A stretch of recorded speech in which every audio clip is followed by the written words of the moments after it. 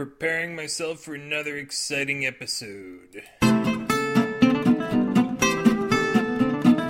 Greetings, my frosty armadillos. This is the rampant virus known as Matthew Sanborn Smith and his electric cow-catching podcast, Beware the Hairy Mango. If you're new here, don't freak out. This is normal. It's not supposed to make sense. Two wrongs don't make a right, and two wrongs certainly can't make a white, and yet still this podcast is the only thing that stands between my single listeners and lonely, soul-crushing boredom. Or maybe it just stands between them and the ability to get a date. But don't you fret, boards. Although it takes two to tango, it only takes one to wango, so work those zippers, but I don't know if they should go up or down at this point. Today's story is the gripping tale of blue-collar workers in the sky. Yippee-yi-yay!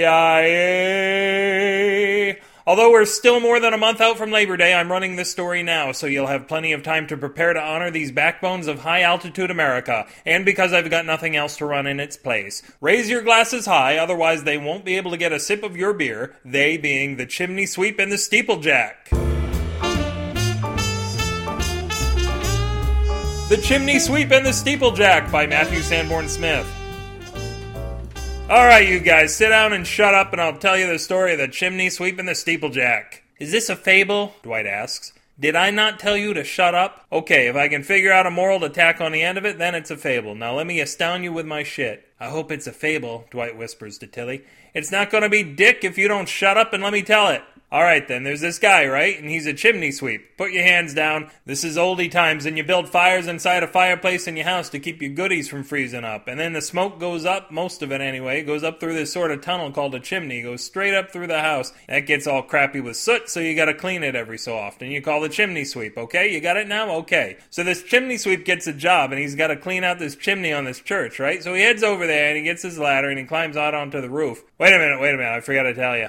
And the whole crowd of those crappy kids moan at this, like I told them it's liver and spinach for supper, maybe topped with like pelican balls for dessert. You don't know how to tell a joke, Marty says. I'm not trying to tell you a goddamn joke, am I? If I tack on a punchline at the end, then it's a joke. Anyway, what the hell was I saying? Yeah, so everyone is always talking about how this chimney sweep is like the bravest guy in town because he goes up high on all the roofs and whatnot and everything. So he gets up on his church roof, and maybe he's thinking about that while he's standing next to the chimney. But there's this steeple right in front of him, the pointy thing on the top of a church. And he looks up the steeple, and there's a steeplejack. Yes, very astute, Sherlock. The same one as in the title of the story. Who let you in here? What's a steeplejack? How the hell do I know? He goes up steeples, that's all. Maybe he fixes them or inspects them, making sure they're nice and steeply or whatever. It doesn't matter.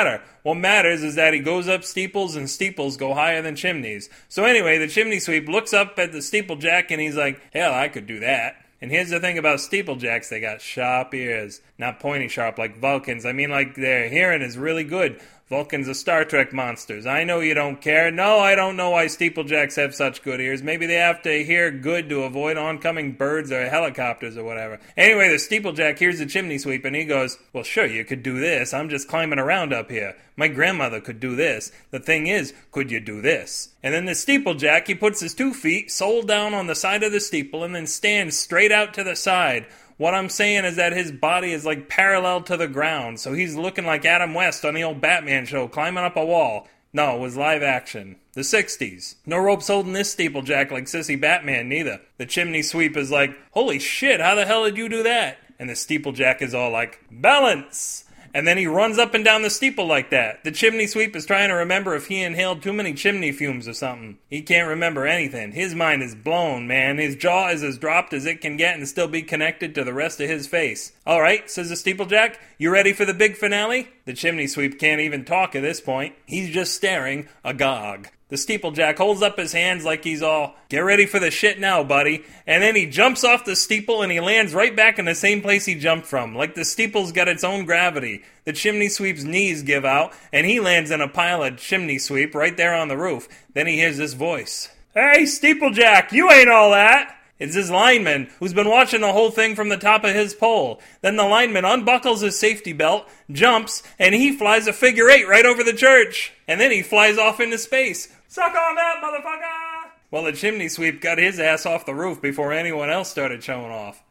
After that, it was quiet for a while. Maeve asked, was that it? Yeah, no, that's not it. And the moral of the story is... Yes, Dwight said, pulling his fist toward his chest. Don't fuck with linemen, 'cause they can fly.